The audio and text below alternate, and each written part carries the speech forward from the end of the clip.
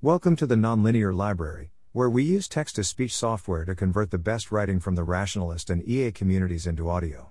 This is Political Office for Beginners, published by Asgård on January 12, 2022 on Less Wrong.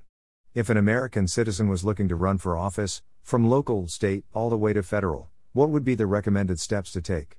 Specific questions that come to mind: how would a millennial or Gen Zer deal with existing social media accounts? How would a Gen Xer or Boomer create and navigate social media accounts and advertising? Where and how would the first $10,000 do the greatest good? First $100,000? Etc. Are there political grants, party grants, etc. available in the United States for less funded campaigns? When should a citizen start campaigning for an election? Where and how would the first 100 hours do the greatest good? First 1,000? Etc. Thanks for listening. To help us out with the Nonlinear Library or to learn more, please visit nonlinear.org.